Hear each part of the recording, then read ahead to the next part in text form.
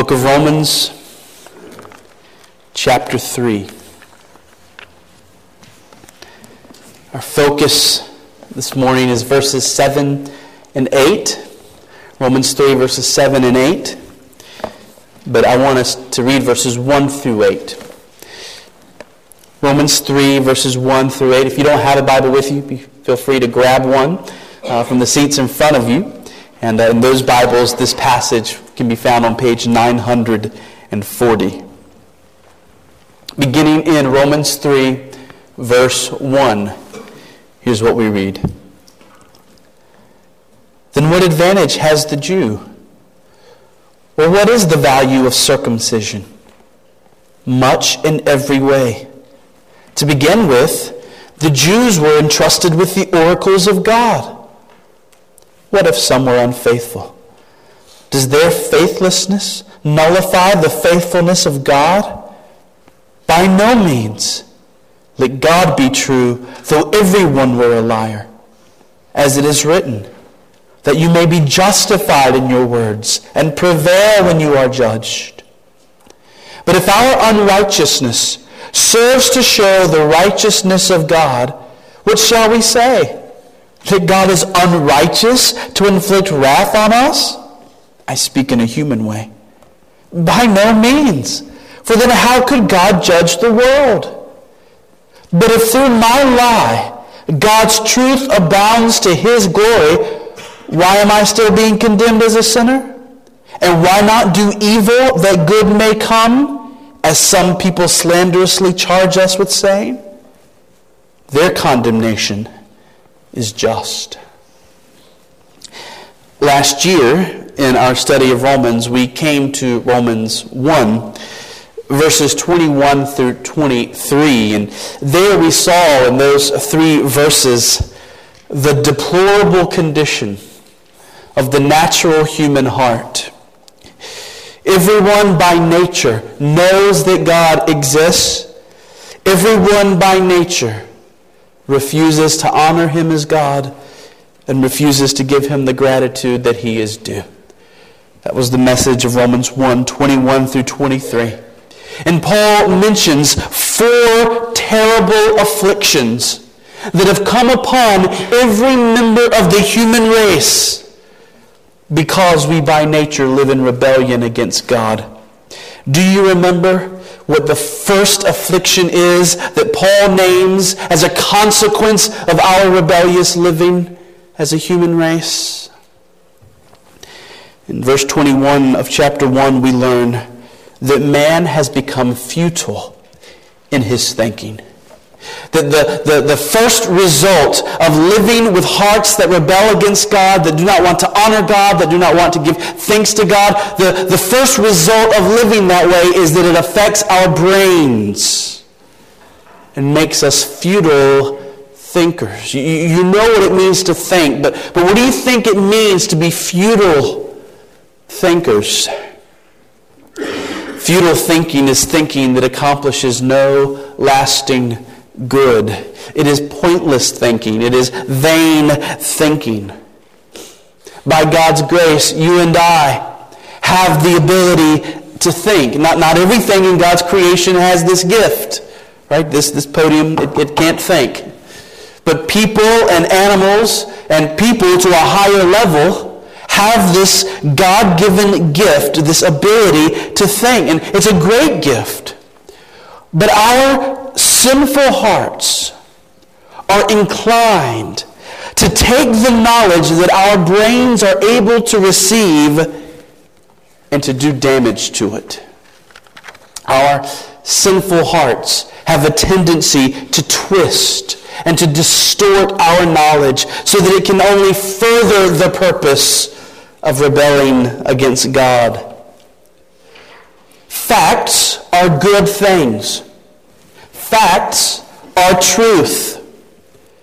But facts at the disposal of fallen human beings can be used for the most wicked purposes. The problem is not knowledge. The problem is not the facts themselves. The problem is us. You see, church, we are not moved mainly by what's up here. but by what's in here. And our corrupted hearts, okay, I'm talking about before we're born again. Our corrupted hearts as natural people will take what's up here and use it for the most wicked things in the world. Church, we are not. The human race is not fair and balanced in our reasoning. We're just not. Our hearts have an agenda. And when we are apart from Christ, or when we are acting as one apart from Christ, that agenda is to suppress the truth about God and honor anyone and anything but Him. And that affects how we interpret things. That affects the way we reason. Our hearts like to practice selected reasoning, where we allow our minds to see some things but block out other things. How often I've sat in the homes of people who are far away from Christ, and I've heard them say the most unreasonable things. And as I've tried to reason with them about God and about the gospel and about the Christian life, you find that they cannot and they will not assent to what you are saying. What you are saying may be rational. What you are saying may be logical. But the spiritual warpedness of their hearts will not allow them to see.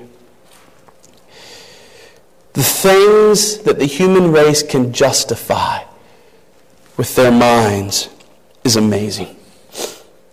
How many respectable men participated in the Holocaust and were able to justify in their minds what they were doing as they exterminated millions of Jews?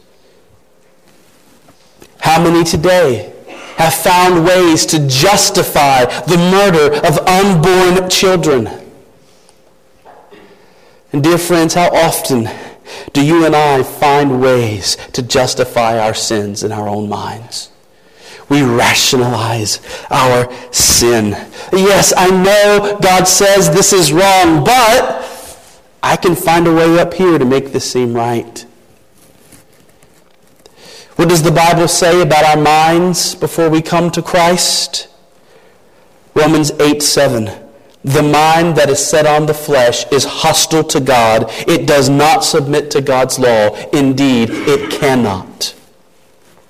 Philippians 3:19, speaking of unbelievers, Paul says, their end is destruction, their God is their belly, they glory in their shame, and their minds are set on earthly things. Colossians 1:21 says that before someone is saved, he or she is alienated and hostile in mind, doing evil deeds. And Titus 1:15 says of unbelievers that both their minds and their consciences are defiled. Friends, this is the world we live in. We live in a world of madmen.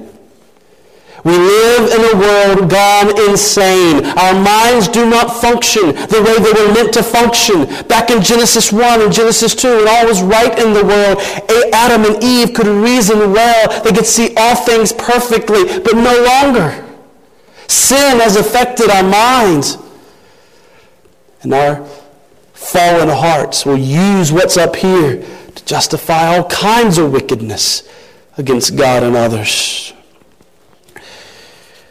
Well, here in Romans 3, we see an example of futile thinking. Paul is answering objections that he expects people to have to what he's been teaching about the sinfulness of both Jew and Gentile, and how both Jew and Gentile are under the wrath of God. But the objections that Paul is answering in these verses are based on a silly, wicked kind of logic. The objections come from our heart with an agenda to rationalize sin, an agenda to make it okay for me to do these things that I want to do. We saw an example of this wicked, silly kind of logic last week in verses 5 and 6. Look at verse 5 again and see it. verse 5. But if our unrighteousness serves to show the righteousness of God, what shall we say? That God is unrighteous to inflict wrath on us? And Paul says that he is speaking in a human way. That is, he doesn't want us to think that he really means this. You see, by the way, I'm just speaking the way sinful people speak. I'm speaking in a human way. I don't really believe this. Do you hear the logic of the objection? If we sin and we act unrighteously, and then God shows his perfect righteousness when he judges us, well, doesn't that make God unrighteous? Isn't that self-serving? Doesn't that mean that God is getting glory by judging us for our sin? And the problem with this logic is that it assumes that it's wrong for God to get glory by judging sinners. And Paul blows this logic out of the water by pointing out in verse 6 that if this kind of silly reasoning were true, God could not judge the world. There would be no justice at all. If it is wrong, if it is self-serving for a judge to judge righteously, and all a judge can do morally is judge unrighteously, well, we've lost all justice in the world. So in this case, the silly, wicked logic is illogical. If this person was being objective, if this person was being fair and balanced, they would understand that this kind of thinking makes absolutely no sense. Of course, God is going to be glorified when he judges sinners. That does not make it wrong for him to judge sinners. But what would make somebody even give a silly objection like this? Why would anyone argue that it's wrong for a judge to judge well? The motive here is a desire to find a way to justify sin. The people making this kind of objection want it to be okay for them to indulge themselves in the pleasures of this world without having to be held accountable. And this wicked agenda of their heart shows up even more in this morning's verses 7 and 8. Look at verse 7. But if through my lie God's truth abounds to his glory, why am I still being condemned as a sinner? So in verse 3, the people are unfaithful, and God shows his faithfulness by judging them. In verse 5, the people are unrighteous, and God shows his righteousness by judging them. In verse 7, this person is a liar, and God shows his truthfulness by judging them. The idea is that God is shown to be glorious in judgment by condemning people who deserve it. Now look at verse 8. And why not do evil that good may come? Paul, don't you want us to live for God's glory? Don't you want our lives to bring forth good? Well, if God is going to get glory when he judges us, if his goodness is going to be seen when he condemns sinners, then maybe the best way for me to live to the glory of God is to live sinfully. Let's do evil that good may come. Let's tell lies so God's truthfulness will be seen. Let's be unrighteous so that God's righteousness can be seen. Let's be unfaithful so that God's faithfulness can be made all the more clear on the last day when he judges us for our sin. Let us live in sin for the glory of God. Do you not agree that that is silly, wicked logic? And some people are accusing Paul and his partners in ministry of teaching this very thing. He is being accused of teaching this. And so we have those last words in verse 8. Do you see it? Their condemnation is just. And that word there is very ambiguous. Is he talking about the people who believe that we should do evil for the glory of God? Is it their condemnation that's just? Or is he talking about the people that are accusing him of teaching this? Is he saying that their condemnation is just? Commentaries are split. Grammatically, it could be either one.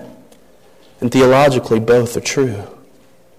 Both of those who believe, let's embrace evil for the glory of God, and those who blaspheme and slander those who preach the true gospel are taught in the Scriptures to be under the condemnation of God. All right. Are you with me? I know these aren't the easiest verses in the world. Are you with me? Do you understand what we've said? The doctrine that I want to bring to us from these verses is the foolishness of rationalizing sin. There will be times this week when you will face a temptation, and almost immediately your mind will begin supplying reasons to you why right now in this situation it's okay for you to sin. The temptation will come, and immediately your mind will begin coming up with reasons why this is okay. I know how this works in my life. My mind reasons, it's been a hard day. Maybe you haven't been feeling real well. Tomorrow you can get back to walking the straight and narrow. Tomorrow you can start anew. But right now, it's okay not to fulfill that obligation. Right now, it's okay to not help your wife when she needs it. It's okay to be short with your children. It's not normally the way you would want to live, but look, you've had a hard day. Does that make it all right for now? By the way, is that sound reasoning? Absolutely not. It's silly, wicked logic, but we experience it every day. Or at least I do. Maybe you don't. I don't know, but I do. I experience this all the time.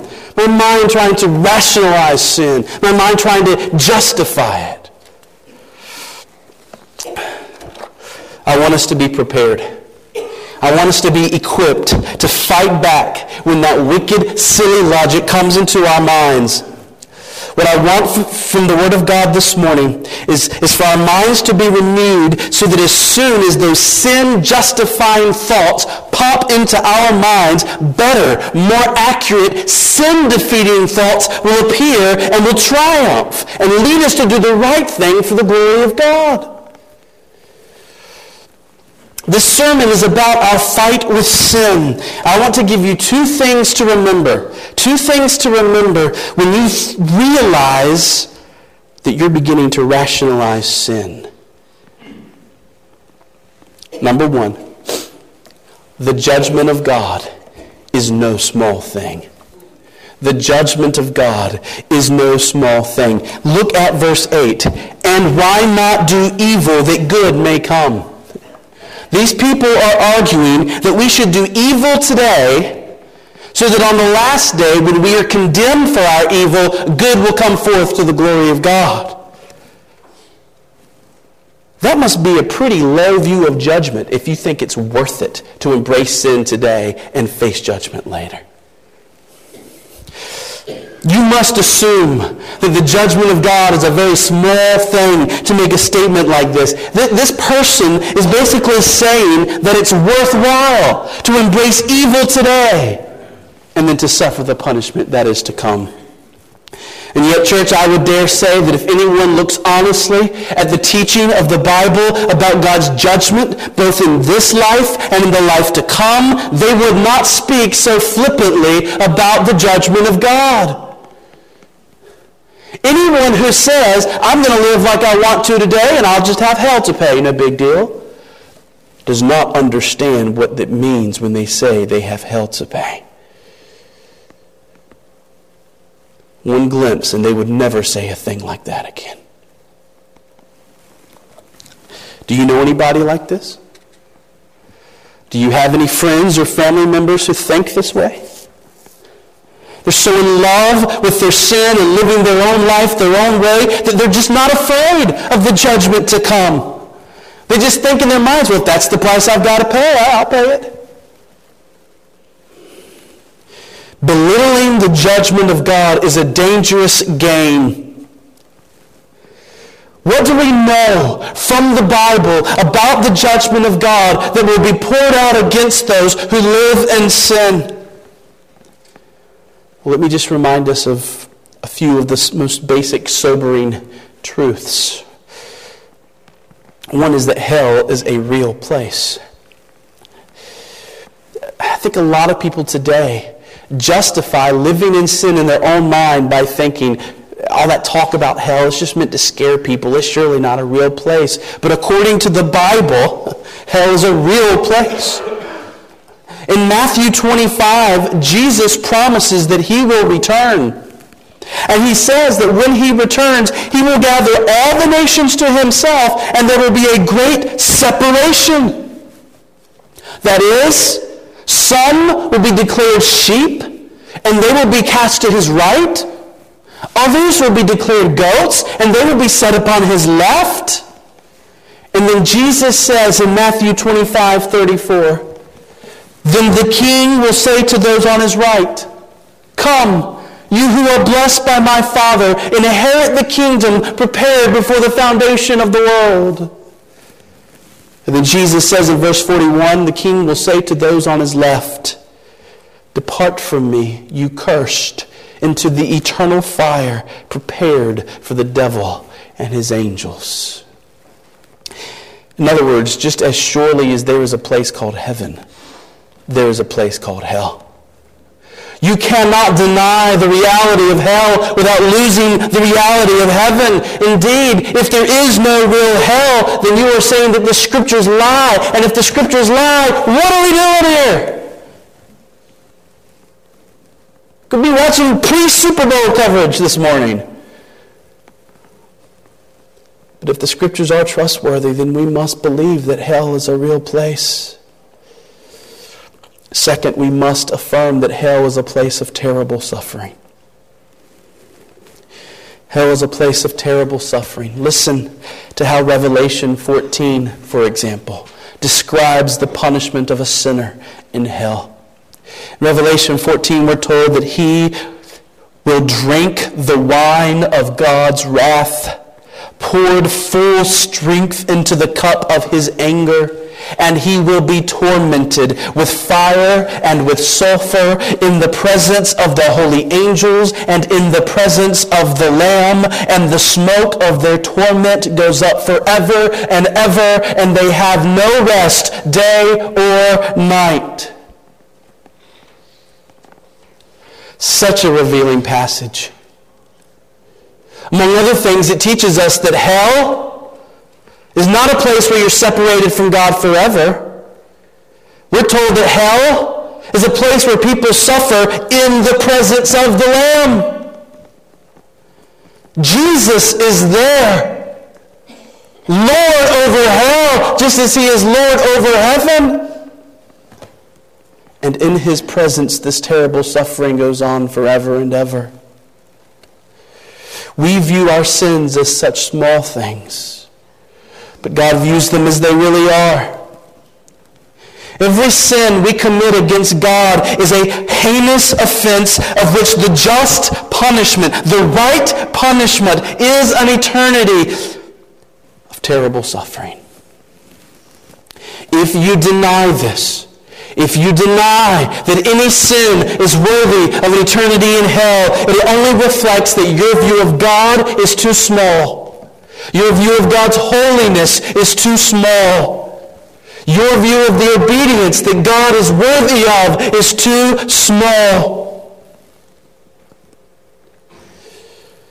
Hell will be a place of terrible suffering, and not one person will be able to say, Christ, you are treating me unfairly. Not one. In the midst of the terror, you will know that you are getting what you deserve. You will curse your foolish heart and your foolish mind that back when you were alive on earth rationalized your sin, made you think little of the judgment of God. All the times that your mind reasoned and said, it's no big deal. It's no big deal. Oh, there's reason after reason after reason why it's okay this one time for you to do this thing, for you to have that attitude, for you to say those words. It's no big deal. how you will curse your foolish mind that ever thought that way. If only you had kept the word of God before you at all times, you would have known the dangers of sin. As we've heard often, sin will take you farther than you want to go. It will keep you longer than you want to stay. And ultimately, sin will cost you more than you want to pay. And thus, those people that say, let us do evil that good may come, have a very low view of the judgment of God, and they are in for a terrible surprise. One other fact that we know to be true about hell is that it is eternal. We heard that in Revelation 14, but just another example, Mark 9. Jesus himself refers to hell as the place of unquenchable fire where the worm does not die and the fire is not quenched. There will be no end in sight to the terrors of hell. Hell is a place of no hope. And those who go there will know full well just how awful sin really is. So, dear friends, when you are tempted to rationalize sin, when you are tempted to be like these people in these verses, using that silly, wicked logic to make you think that it's okay for you to do this, remember the judgment of God and do not belittle it. A holy fear of God can do great things for a Christian soul. But then second, the other thing I would ask you to remember is that the judgment of God will justly fall on those who make excuses for sin rather than repenting of sin. The judgment of God will justly fall on those who make excuses for sin rather than repenting of sin. We read that line, verse 8, their condemnation is just. And we're tempted to say, sure, for unbelievers, their sins will bring on them the judgment of God. But Justin, I'm a Christian. There's no judgment going to come to me.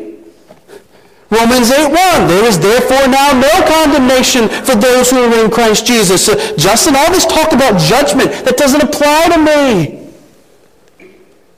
But dear friend, Paul rightly says in this verse that those who rationalize sin, those who justify sin, those who make excuses for sin will be justly condemned.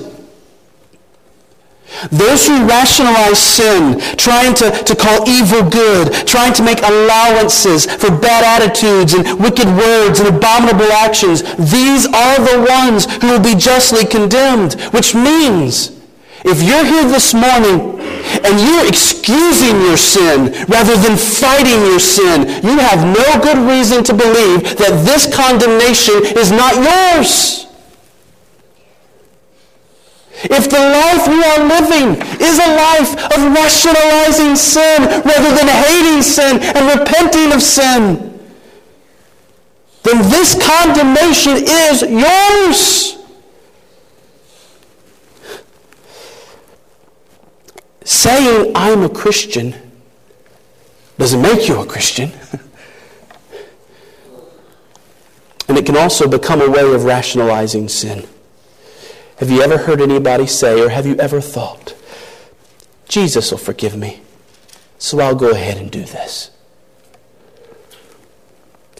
Jesus never promised to forgive anyone who indulges in sin. Jesus promised to save those who repent. Jesus promised to save those who hate sin, those who will make no allowances for sin, those whose hearts have been changed so they do not want sin anymore. It is for the penitent that Christ came. A Christian, by definition, is one who has seen the glory of Jesus and has fallen in love with the glory of Jesus and knows that every sin is opposed to the glory of Jesus, and so the Christian hates sin for Christ's sake. So if you are living a life of excusing sin, making allowances for sin, justifying reasons why this sin can stay in your life, you are not living as a Christian.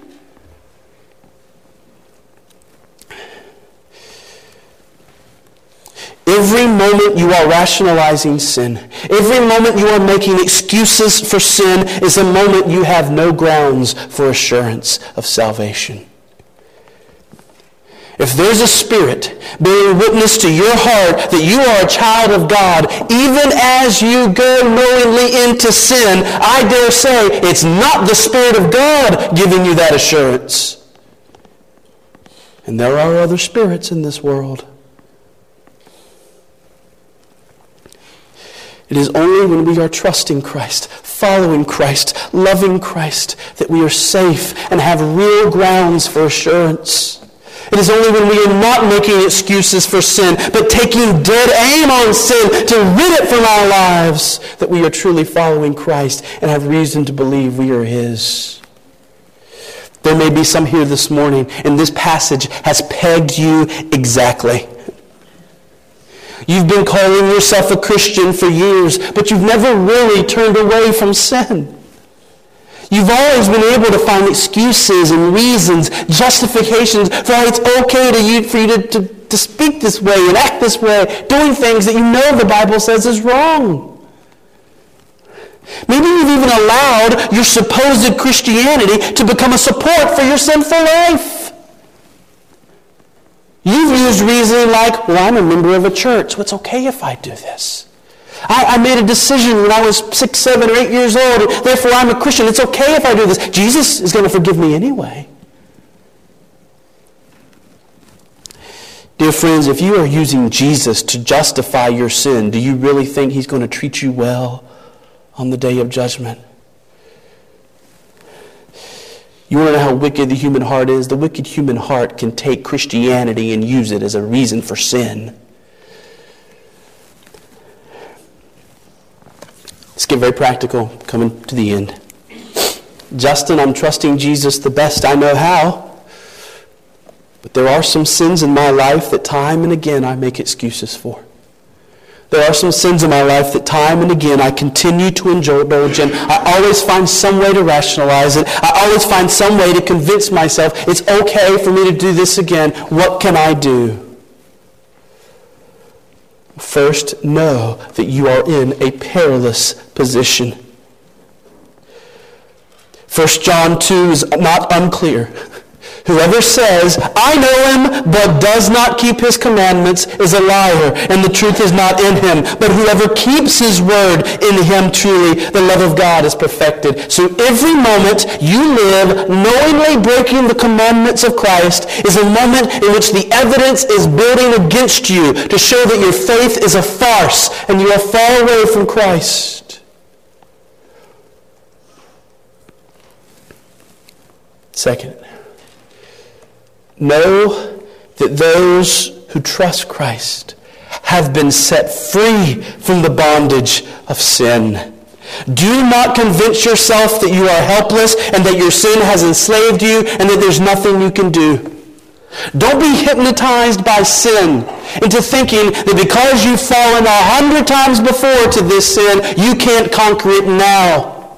If you are looking to Christ, you are no longer a slave to sin. You are a slave to Christ. And if you long to do His will, then you will be able to stand up to your temptation and you are able to say, I will not do that. I cannot do that, for I've been bought with a price. I am not my own. It is for freedom that Christ has made us free. If you are looking to Christ, no temptation is too strong for you. You can beat any sin in your life, period. You can do all things through Christ who gives you strength. So don't lay down and play the wimp. Fight. Take aim, this is number 3, take aim at that sin in prayer consistently until it's dead. If you see that you continue to make allowances for sin, you continue to rationalize it, you continue to justify it, then go to God in prayer and make it your daily prayer. God, I have a soft spot for this sin. My heart always finds a way to make excuses for it. Help me. And don't stop praying that prayer every day until the sin is dead. Pray that God will remind you of how this sin affects not only you, but those you love. Pray that God would remind you of Christ on the cross bearing the punishment for sin. Pray that God would remind you of hell and how you will have to bear that punishment if you do not repent. Pray that God would help you love Christ so much and become so fully his servant that this temptation would lose its hold on you. Number 4, take advantage of the means of grace that God has given you. The best way to fight a sin-polluted mind that is seeking to rationalize sin is with the perfect, glorious logic of the Bible. Read the Word of God and instill the truths of the Word of God into your heart and into your mind so that you will be ready for combat. Folks, the moment of temptation is often like those moments that you see on TV shows where suddenly there's an angel on this shoulder and a devil on this shoulder, you know what I'm talking about? And each one's trying to win the person over. Ooh, do this. Oh, no, you should do this, right? Well, in the moment of temptation, our fallen hearts, though they've been made new, still can come up with all kinds of wicked reasoning for why we should do this sin. You must combat that with the pure reasoning of the Bible. All the promises of God, all the warnings of God. Typically, in the moment of temptation, you're not going to be able to pull out a Bible and start finding verses. You need to already have that in your mind and in your heart. You need to have the Word of God hid so deeply inside of you that as soon as your mind brings up some wicked reason why this sin is okay, it cannot help but remember what you have put into your heart of why that will not work and why that is not true and why you must do what is right for the glory of God. So take the Word of God, take prayer, take Christian fellowship, take witnessing, take godly books and audio sermons. Use these things to watch over your heart, to keep your heart inclined towards Christ so that it will not be so keen towards this wicked reasoning. And then finally, number 5, we're done, is to pursue the opposite virtue with all your heart. Pursue the opposite virtue with all your heart. We've been studying the mortification of sin on Wednesday nights. This is one important point of that book over and over again. Whatever that pet sin is in your life that your mind continues to rationalize, continues to justify, find its opposite virtue and pursue it like crazy. So if greed is your problem, if greed is where your heart always begins to make allowances, pursue generosity with all your heart. And as your generosity grows, your greed will die. Meditate on the generosity of God. Sing about the generosity shown to you in salvation. Every time you begin to have greedy thoughts and ideas, oh, I wish I had that, I want that, I need that, let you instead move towards generous actions and behaviors. Cut off that sin at the root by pursuing its opposite virtue. Friends, what is it for you? What is there in your life? What sin is it in your life that is so precious to you that your mind constantly makes you think it's okay? Use a silly, wicked logic to make you think it's okay. What is that sin or sins? What is the opposite virtue? Pursue the opposite virtue with all your heart. Dear friends, if we look to Christ, He will bring us safely through this life to a day when we will no longer have any silly, wicked logic within us. There will be a day when our hearts and minds will be perfected, a day when we will see all things rightly, and on that day we will give all glory to our God and to His Son, Jesus Christ. But until that day comes, let us walk by faith in Jesus Christ and combat the wicked, silly logic of our sinful hearts. Amen? Let's pray.